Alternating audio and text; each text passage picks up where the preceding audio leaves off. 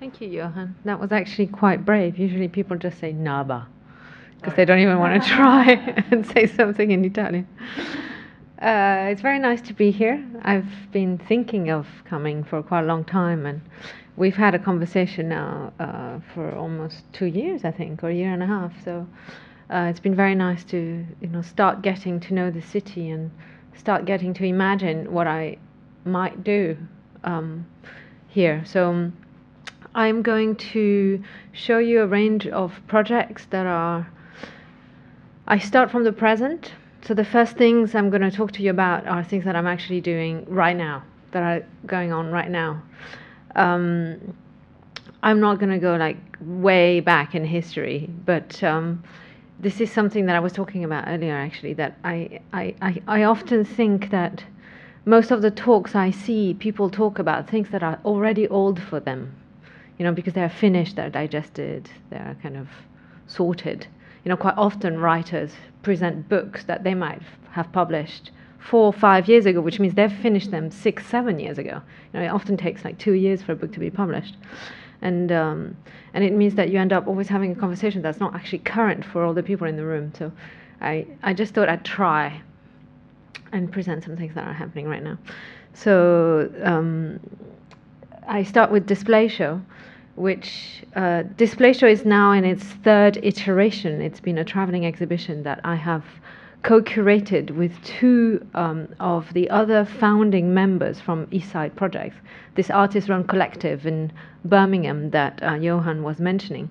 James Langdon, who is a very brilliant graphic designer that I have been working with for a very long time, and Gavin Wade, who is an artist curator, also runs East Side Projects, but somebody who I worked with for a very long time. We had a collaborative practice called Support Structure, which ended in the book that Johan was actually holding. So the Curated By is a collaboration. Now, the reason for doing this show and for talking about it today is that, in a way, Display Show presents one of the sort of major issues that I've been looking at in the last couple of years, which is that of display. I'll go back to the poster in a second, but it's somehow summarized here. This is not where I found it for the first time, but this image really summarizes what I mean. This comes from the Kiesler archive. You might not have heard of Frederick Kiesler. He was a bit of an obscure, slightly esoteric architect that was born Austrian and emigrated to the United States, where he stayed forever. He never went back to Austria. Some of his most important work was done in the 40s. So he is most famous, if he's famous, he's not famous, but he's most famous for designing the Peggy Guggenheim's gallery in New York, so before the Guggenheim Museum. Peggy Guggenheim has had this extraordinary collection of European art that she brought to the United States, and she commissioned Frederick Kiesler, who had done basically nothing by then, to make the gallery that was going to be called Art of this Century, like quite an ambitious thing. And he made hundreds and hundreds of sketches to try and define, understand, reinvent the relationship that people may have with art. And he does that through very physical means, the display devices. So this thing, like the fact that, you're holding art for someone to see or to perceive. This is the position that Kiesler takes that I think is so interesting. He decides that he's going to be the person who stands in between the architectural fabric, whatever it is that the context has, and the work to be shown. And that you have to show it. It has to be a gesture. It has to be like a willful gesture in order to hold things for people to perceive. Now, from this, I started being in a way quite interested in what that position means. What does it mean to take this position of mediation, of translation, of being behind the art as we know it, and somehow some of these ideas are what underpin the Display Show as a whole, which of course is an exhibition, so it's just one part of the things that I'm doing. Display Show is a curated exhibition that contains works by other artists. It also contains work by myself, because I've been working on display for quite a long time. And this is a piece that I'm showing you here because it comes directly from Kiesler in a way. It's called The Swindelier. It was first presented last year, commissioned by Maria Lind at Tenstar Constant for an exhibition on Kiesler. And I was thinking of what it means to work with the conditions of the space. And the Swindelier is a sculpture, but it also adjusts the climate of an exhibition. So it adjusts the ventilation, it's connected to the lighting system, it's got a soundtrack, and it's got a sort of diagram that allows you to read the show. So it's a sculpture, but it's also like a lighting panel.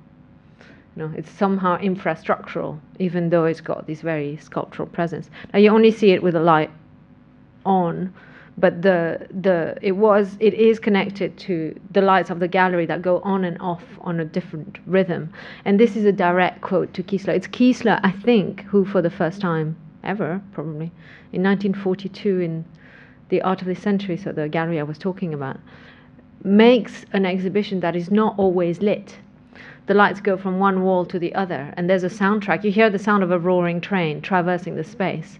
And in some ways, of course, none of this is documented because you can't take photographs of darkness nor of sound. So we know this from journalists of the time who thought it was absolutely crazy what was happening in that gallery and who wrote about it. And from those descriptions, I also tried to reconstruct somehow a score for what this sculpture had to do. So the idea that exhibitions didn't have to be silent and they didn't have to be static, in some ways I attribute to Kiesler. And with that, the fact that display, of course, doesn't need to be neutral at all, but it's always a set of conditions presented to us by certain people, who are named or unnamed. On the Swindelier is this diagram, which I call the strategy of everything, because this is how I work. This basically is my operating thinking diagram. Don't know if you can read it. You start from existing conditions. Number 2 is new function or a new incentive. From the existing conditions, there is something that you want to do, that you imagine, that you desire. And from that desire comes a new object or a new objective, which becomes the next existing conditions for the next person to work with. So the fact that wherever you work, you're always part of this kind of ongoing, fluid, constantly altering process is something that I really very strongly try to follow. So I'm just one of the people who's working. There's many people before me, there's many people after me. Okay, so back to display show. There's something else, like it's kind of human scale actually. This is called After Image. It's kind of a room divider. This is also an artwork by me that tries to articulate light and space in the same way that room dividers do. It's called After Image, in parenthesis, Gray and Beyer, because it is after Eileen Gray and Herbert Beyer. And I'll explain a little bit more about this, but I think part of the discourse on display is that there isn't very much of a history of display. We actually haven't got that many books on the history of display because we usually document the history of artworks or the history of buildings, not so much the history of how things have been used, which is precisely why I'm interested in display, right? Because part of what I'm saying is that if you show something like this or like that, the perception of it is completely different. So something that has to do with that is also to be able to learn from the past, no? And that's where the after, in all of my titles I'll have afters. That's where all the after somehow comes from. So After Image takes two existing positions in relationship to display, which are those of Eileen Gray, Irish designer, and Herbert Beyer, American exhibition designer and designer, and tries to re-actualize them by sort of unfolding them, unfortunately in front of a McDonald's. This is in a Temple Bar Gallery in Dublin, which was the first display show. So sort of using that separation between public and private space, which is really the window, and opening it up towards thinking how to articulate, a separation. So in terms of the poster, I'm actually going backwards. This was the first. No, this was the second poster. Now you might be able to see the difference between the poster I started with. Because the project accumulates, the poster accumulates too. That's another way of talking about the things that have happened before. So we overprint on the existing paper stock of the poster the next show. So there's artists that are not there anymore, other artists that were added, other colors. Now this idea of the cumulative is something I'm going to talk about a bit further with other works. This is how Display Show looked at Eastside, so last autumn. I don't know how much detail I should talk about somehow, but obviously it gathers both contemporary practices of people or works that I have encountered. Like, for instance, on the very front here you see the stage by Amelia Pica, as seen on Afghan Star, who is somebody I've met. I'd never seen the work, but I've had a relationship with this stage for quite a long time. And then on the background, other things that we've experimented with more literally, the idea of wallpaper as background. In front of it, this wall here, which is actually a wall that I first saw in a photograph by Christopher Williams, probably about 10 years ago. Secession, which is I think one of the first artist-founded galleries or museums in Vienna, had a mobile wall system for their exhibitions that Christopher Williams photographed. Because we were interested in display, and here I'm talking with Gavin, we decided to borrow the wall from Secession, who put it on a truck, sent it to us, and then when we got it, we just replicated it so that we could make our own wall system and hang Christopher Williams on top of it. So it's like a sort of you continue working with things and they kind of turn on their head, but it allows us to develop an understanding of what display is over a number of years. So this is what's happening in this image. There's actually a lot of layers of working. Here, another after, the piece by Gorzka Makuga, which is called Abstract Cabinet, because it is after the Abstract Cabinet by Lisicki that he designed in 1926. What's interesting about that is that I think there's very few artworks that are made to contain other artworks for other people. So the idea of a frame in a three-dimensional way. Here, the two walls supporting Christopher Williams.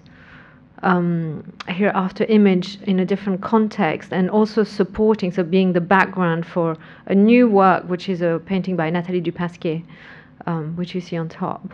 A library. Reading is perhaps another way of experimenting or experiencing exhibitions.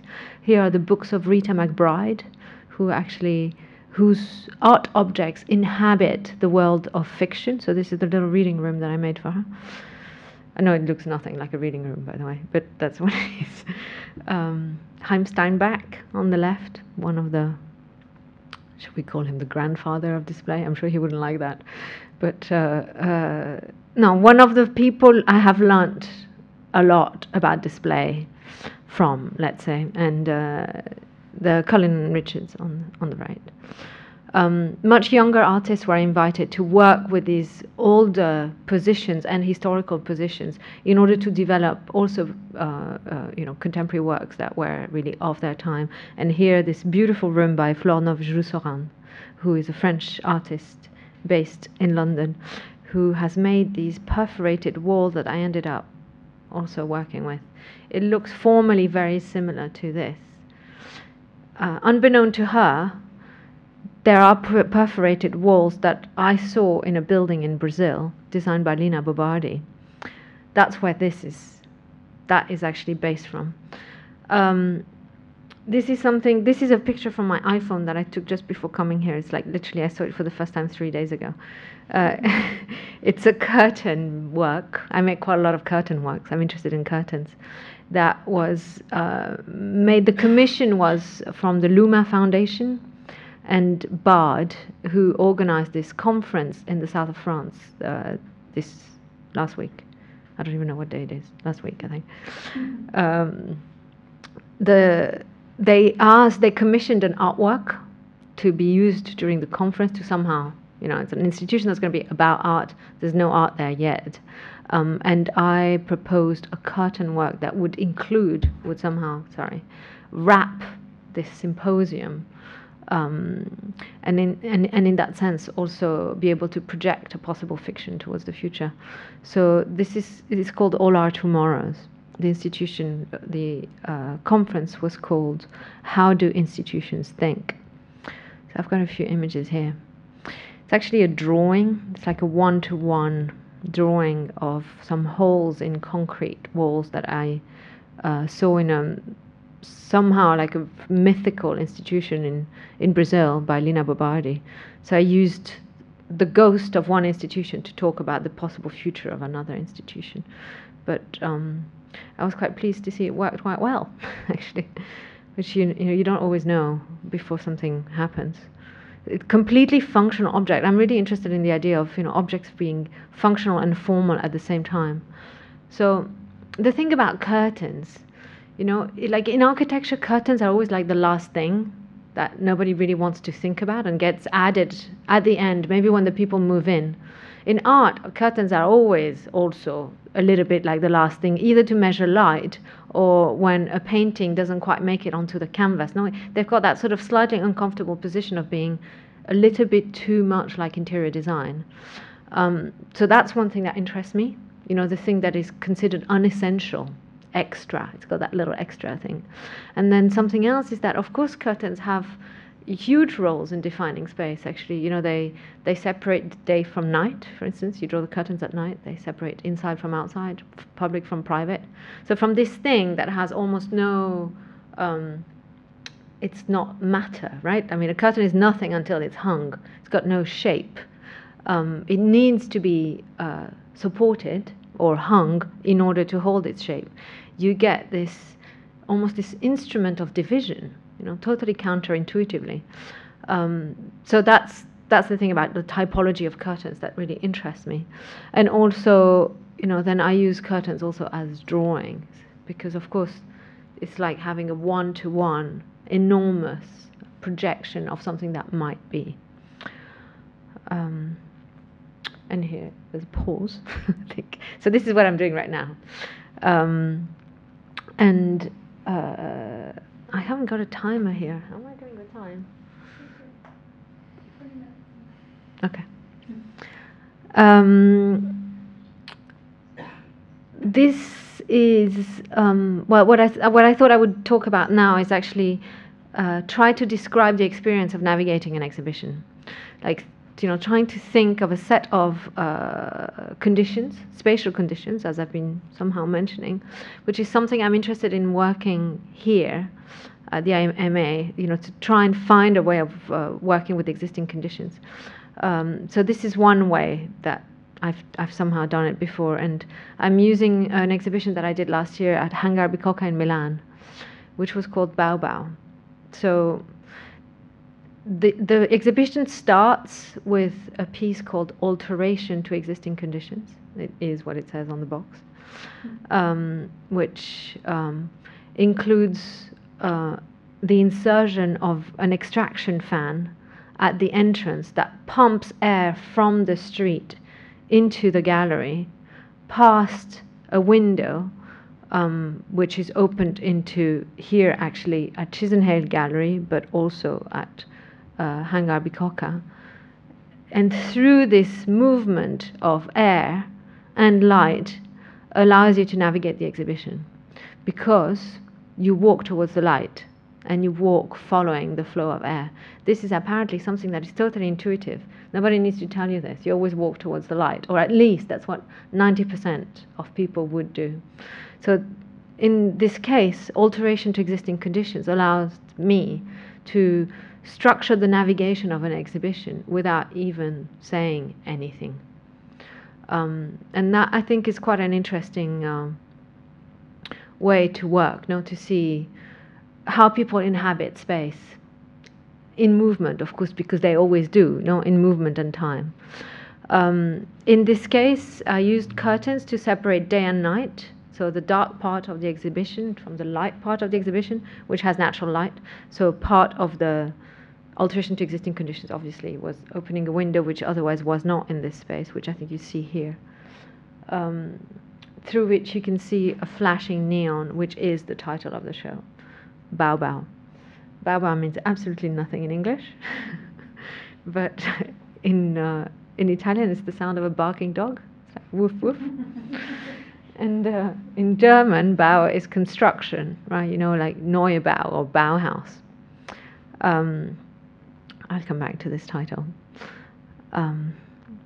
So somewhere on the wall, I try to always have the sort of credits, the exhibition production credits. So this is something that I really work with. That is part of this piece called Alteration to Existing Conditions. So remember I talked about the diagram in which you're only ever another person who intervenes into the world in which other people have worked with. But I try and name that, what that is.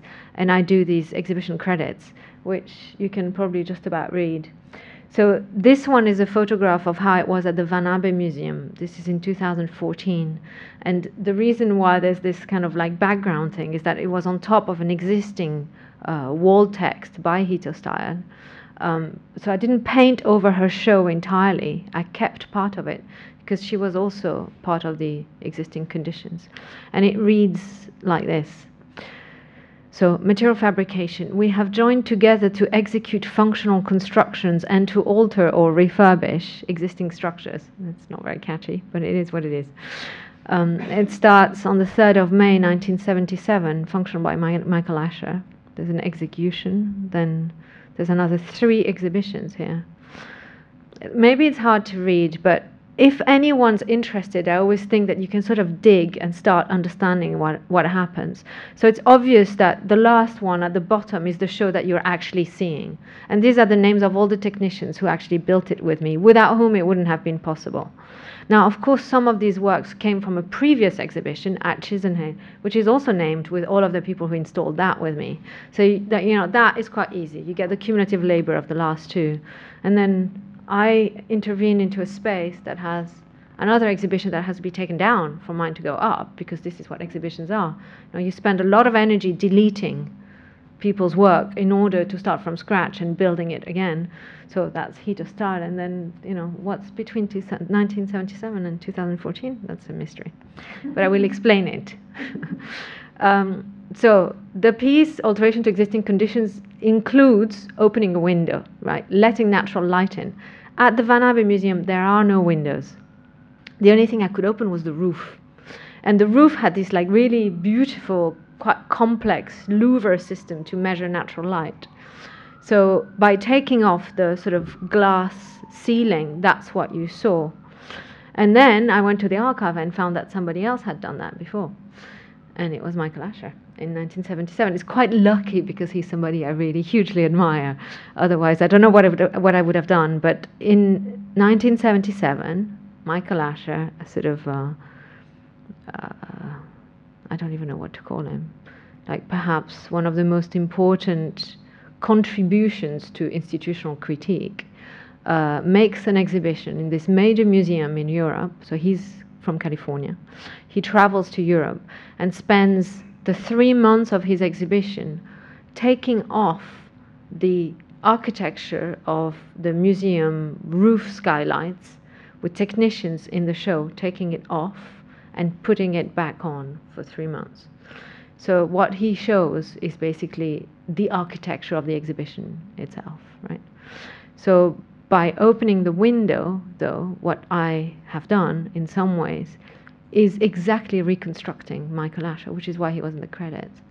You know, so it's a way of making work with work that also acknowledges the previous work. Anyway, and it also allowed me to have natural light in the show and no artificial light, which, of course, as you know, really changes how you perceive things. I have plants growing in quite a lot of my shows, so they kind of also need natural light to grow. They were very happy in this room. They completely started overgrowing the sculpture, which I'll talk about a little bit. Now, I've told you also about curtains. There's a curtain here that was here last year that you may have seen. In terms of the idea of curtains separating things, the curtain that was here structure for communicating with wind is made out of space blanket, which is an insulation material, so it's even more insulating than curtains normally are.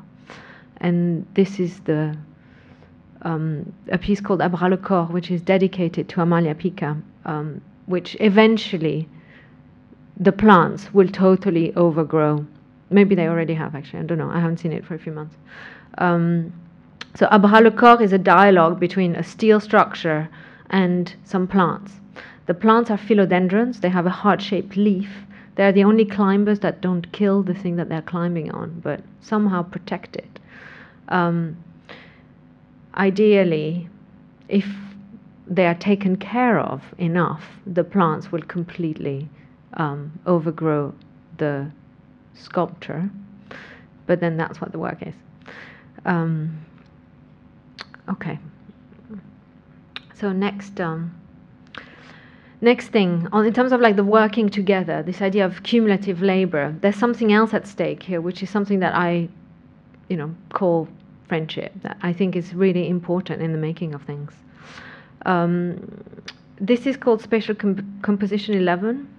It's actually made out of concrete, but it's also made to the measurements of John Tilbury's piano stool. John Tilbury is amazing minimalist pianist who is best known for being somehow the best interpreter of Morton Feldman's music. He's also a huge improviser. He works with the prepared piano. Do you know what that is? The prepared piano is something that John Cage somehow started doing, which is to insert things inside the piano so it does what you want it to do, which it didn't. So it's like an adjusted instrument, say. So he customizes his instruments, which is why he really also interests me. Now, that piece was dedicated to John, like the other piece was dedicated to Amalia, because I tried to work with friendship explicitly as one of the conditions in which, so it's not a spatial condition, it's an emotional and intellectual condition, without which I couldn't do any work, of course, like most people. So all of the works from this series are dedicated to people who I could never have made this work without. This will make sense. So spatial composition is dedicated to John. He also sits on it to play inside the exhibition. So the entire event, series of events, is always about inhabiting one of the pieces, which also suddenly means that the curtains do divide public and private, or sort of crowd of people. It also means that the way to inhabit an exhibition becomes completely different. Of course, when there's an event like a concert, people sit on work, inhabit an exhibition. This is at Chisenhame Gallery last year. But this is how it happened at Hangar Bikoka. So John's sitting on another work that was also made for him called Structure for Preparing the Piano. This is what he does when he prepares the piano, by the way. But I'll show you what I mean. It's a film, it's about, 4.5 minutes.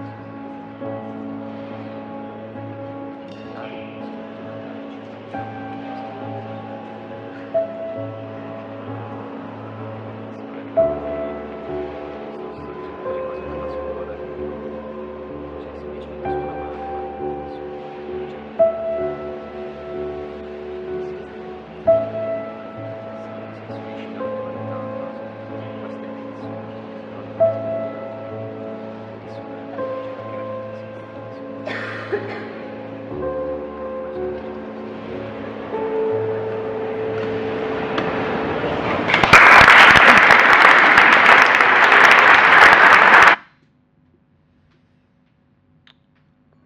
I think, or I hope at least that makes sense.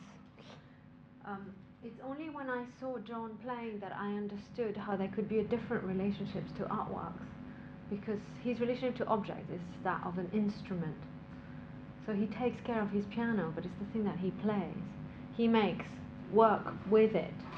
And it's interesting to me because also the structure of labor relations, I mean, I can talk about it in a more poetic way as well, but the structure of labor relations in music is always very, very clear, much clearer than it is in art, in the sense that you know that, I don't know, like a poster advertising a concert with John Tilbury playing Morton Feldman. We know who the composer is. Sorry. We know who the composer is. We know who the musician is. Nobody's taking anything away from anyone. It's like in the film industry. Labor relations are so structured. There's such a history of unions, that's where it comes from, that roles are much more defined. And in that way, roles to objects, behaviors to objects are also much more defined. And I find that absolutely fascinating. Also as a model to work together, as a model of something that isn't necessarily collaboration, but is collaborative, isn't necessarily making friendship, but of course is friendly. And I don't know. I mean, I guess it makes sense in the sense of how you might work with musicians. So I gave John Lilly is actually one of John Tilbury's ex-students, and he's somebody who builds instruments, which is one of the reasons why we started talking. I gave them an exhibition that was already choreographed. It had like a sort of time delay system, lights coming on and off, music coming on and off. I offered it to them as a possible thing to be played. And they sort of inhabited it with their own instruments, somehow adjusting the exhibition, but then playing it for a whole day.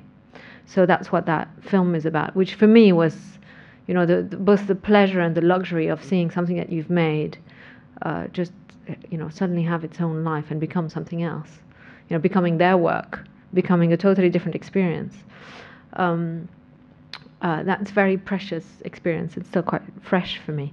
So I'm not quite sure what I'm going to do with it, but something else will happen also with it. I've worked with soundtracks of exhibitions before, for instance, but I've never played exhibitions or asked somebody to play an exhibition. So Bao Bao. Something else about Bao Bao. Yeah, this is an animated GIF. It's my first, so I'm quite proud of it. So Bao Bao in German means construction. Bau, construction, Bao Bao, construction, construction. The title actually comes from this, which wasn't just the title of the show. It was actually a sign that is normally hanging outside the Contemporary Art Museum in Leipzig, where it serves as the sign for the museum cafe, which is a work of mine. So I think this is 2014. I'm not entirely sure. Probably. It's the winter. The acronym for the museum is ZFJK,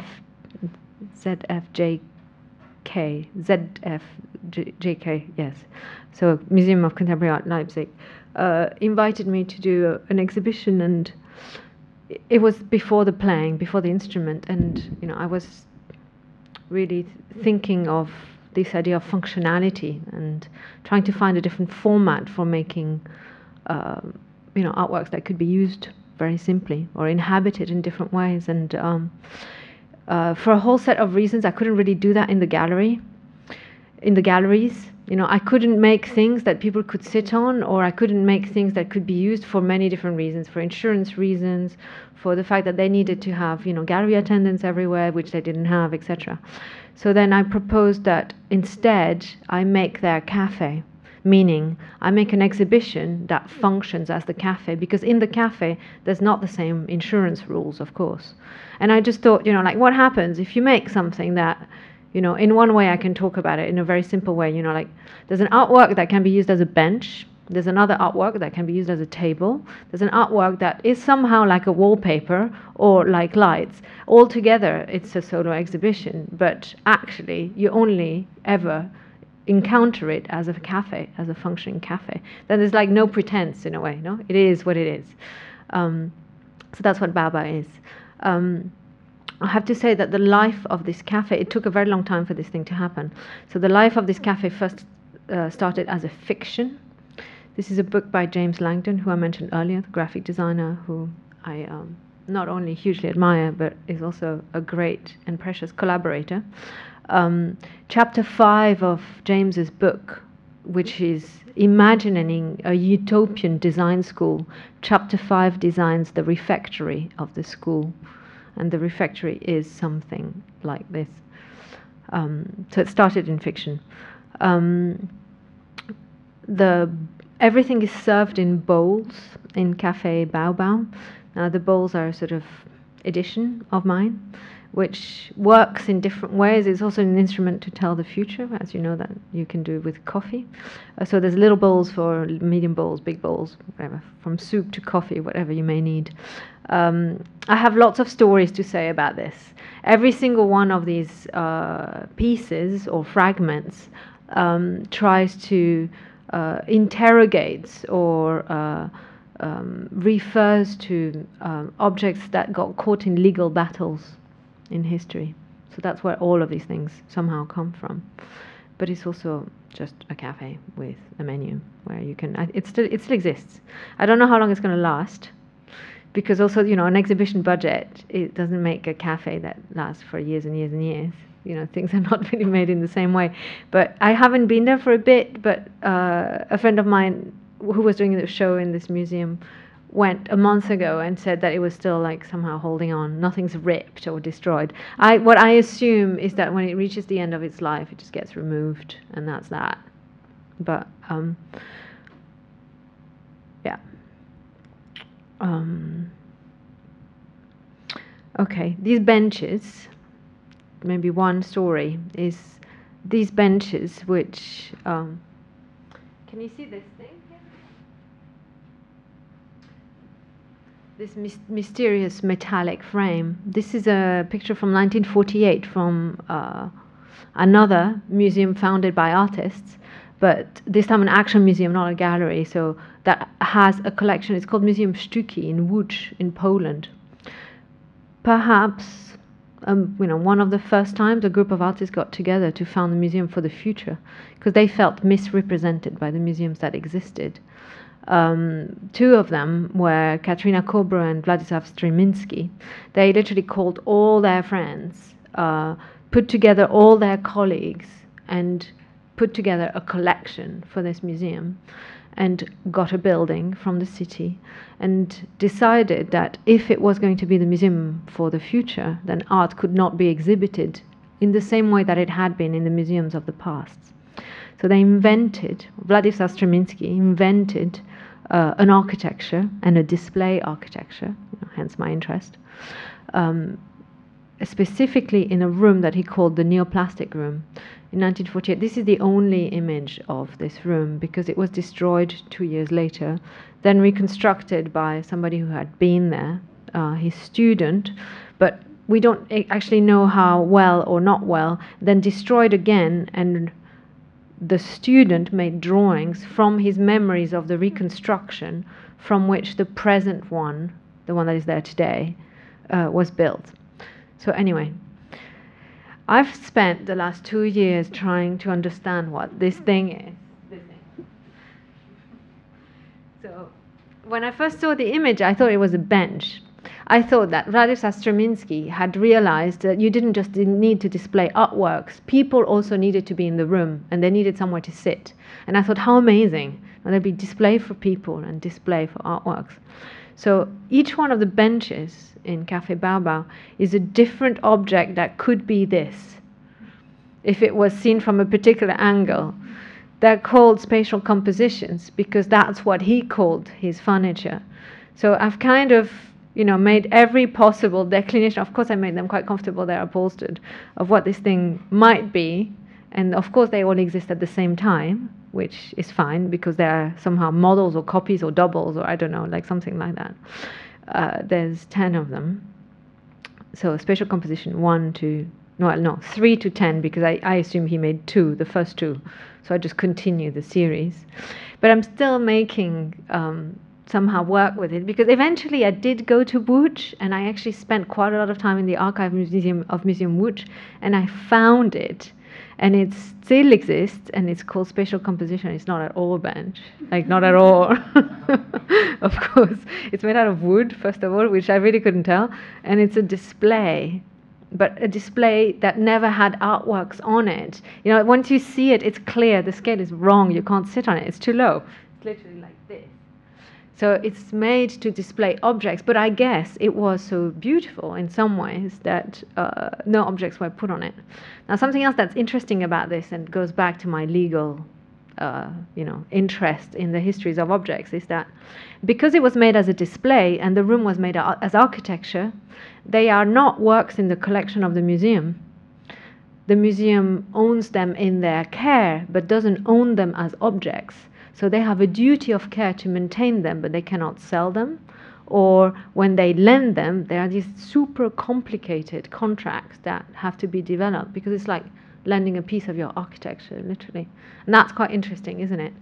Because of course it is clearly an art object as well. You know, it's like classifications are not exclusive. You can be many things at the same time. Anyway, after seeing it, after discovering the rest of the story, I finally made the last 2. These are quite recent. They're only a couple of months old. And they're called average spatial compositions. So they're the average of all of the ones that I found and all of the ones that I made. And they are museum benches. So they somehow carry this legacy into an imaginary. I've got like different views of them. So yeah, I mean, the construction is, of course, a bit more complicated because they're just all of these things together. The billboard is a sort of layered map of all of the things I've done around these as well. Okay, so now on to something else. I mentioned East Side projects. I've mentioned cumulative labor.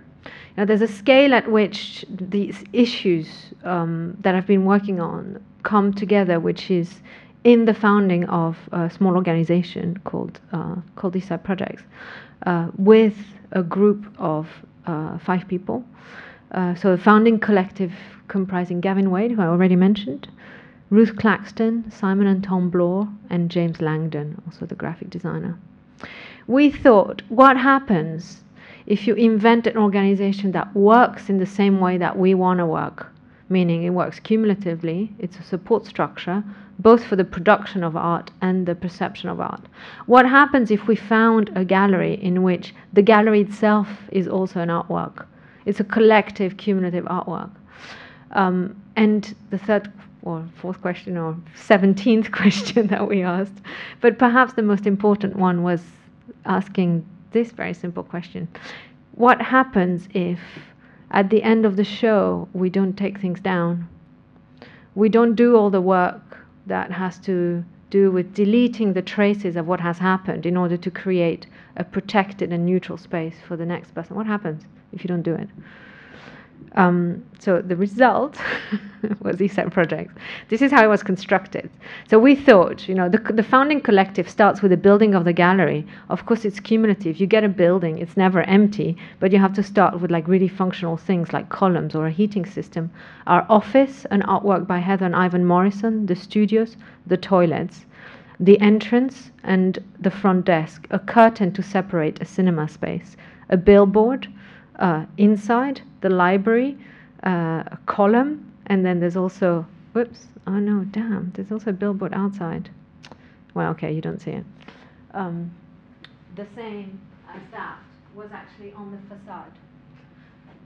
This was actually the length of time that it took us to do our first exhibition. So the first exhibition was actually the building site. So we took this premise quite seriously, right? You construct the gallery as a collective artwork. You invite artists to come into a space, which is more or less empty, and start adding things to make it functional that is both an exhibition and a gallery. So we start with that thing, which was our office for the first 5 years. Again, an artwork by Heather and Ivan Morrison. It's called Pleasure Island. It, of course, doesn't pass any health and safety. But it's an artwork, so it's fine. So what you see now is somehow documentation of the first exhibitions. We used the 4-color printing as a way of explaining the evolution of the space. So I'm not going to talk like individually about each exhibition that we've done. We've now been open for 7 years, so that's quite a lot. My role within this as a member of the collective was to think of literally the physical fabric of the space. But the main idea, of course, is that everything is part of the program, also the graphic design, the architecture, the accountancy, and that we try as a group of artists together to create this kind of collective temporary utopia, and think of the gallery as a sculpture, a collective sculpture. So somewhere in the middle of this process, this happened. The space became a white cube, because an artist, Mike Nelson to be precise, decided that after 5 years of accumulation, it was time to take things away. So he made a perfect white cube. And I think it was the beginning of something else, which we can discuss like another time perhaps. But of course, things change. And when you say something that you really try and work according to, 5 years later, it's not the same thing. It just isn't, because the world is different, you're different. Anyway, this is something about the images. So James Langdon, who I think is a genius, has actually managed to develop a graphic language to try and explain this idea of accumulation.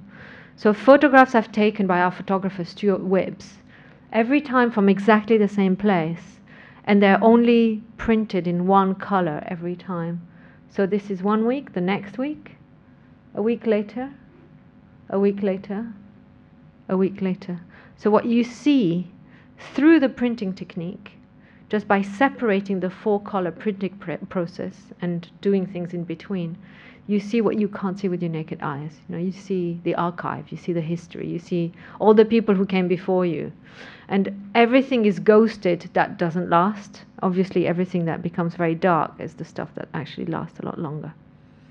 Now, I assume I'm running out of time. I'll finish with some of our publications. I'm quite committed to, developing graphic projects as well as spatial projects. And, this is something that James has really dedicated a lot of work to. And we're now working quite closely on a book. But after 5 years of us being open, I really thought that we had to find a way of evaluate our experiment. Usually in the UK, you get funding by Arts Council, you have to write a report. And I thought, what happens if this report is made in public, with the public? We might as well invite all the people who have worked with us to tell us what they really think. So we also started with the overprinting on that, using it as a commentary. So we publish a user's manual that explains not just how we have conceived the space, but somehow how it works. During the evaluation event, we were able to go back to our manual and literally take notes, trying to listen to what wasn't working or what was working or what was missing or what was too much, which then became the new user's manual using these overprinting technique. This is clear, no? It's all printed in black and white, and then you start adding onto the text things that work or things that don't work, or just simply things that are missing. At the moment, the user's manual, at the moment of these images, it was classified as words, as a compendium of words, almost as if we had a dictionary, like we developed a language. Again, this is not just for the public. The manual is also something we can send artists who we want to work with, because the space is really difficult to understand unless these things are explained to you, and the manual is just one way of doing it. And of course, overprinting is another way of explaining the space in the same way that it actually functions. That's it.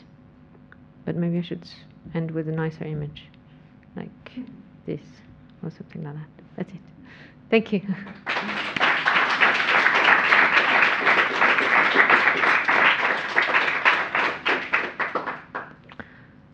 have time for some questions. Yeah, if you have any questions, of course. I know I covered quite a lot of ground. So, yeah, go ahead. I have a question that might start the ball rolling, which is you talk about existing conditions and then also, I guess, incentives about how you would then go to that second stage. I'm just wondering whether you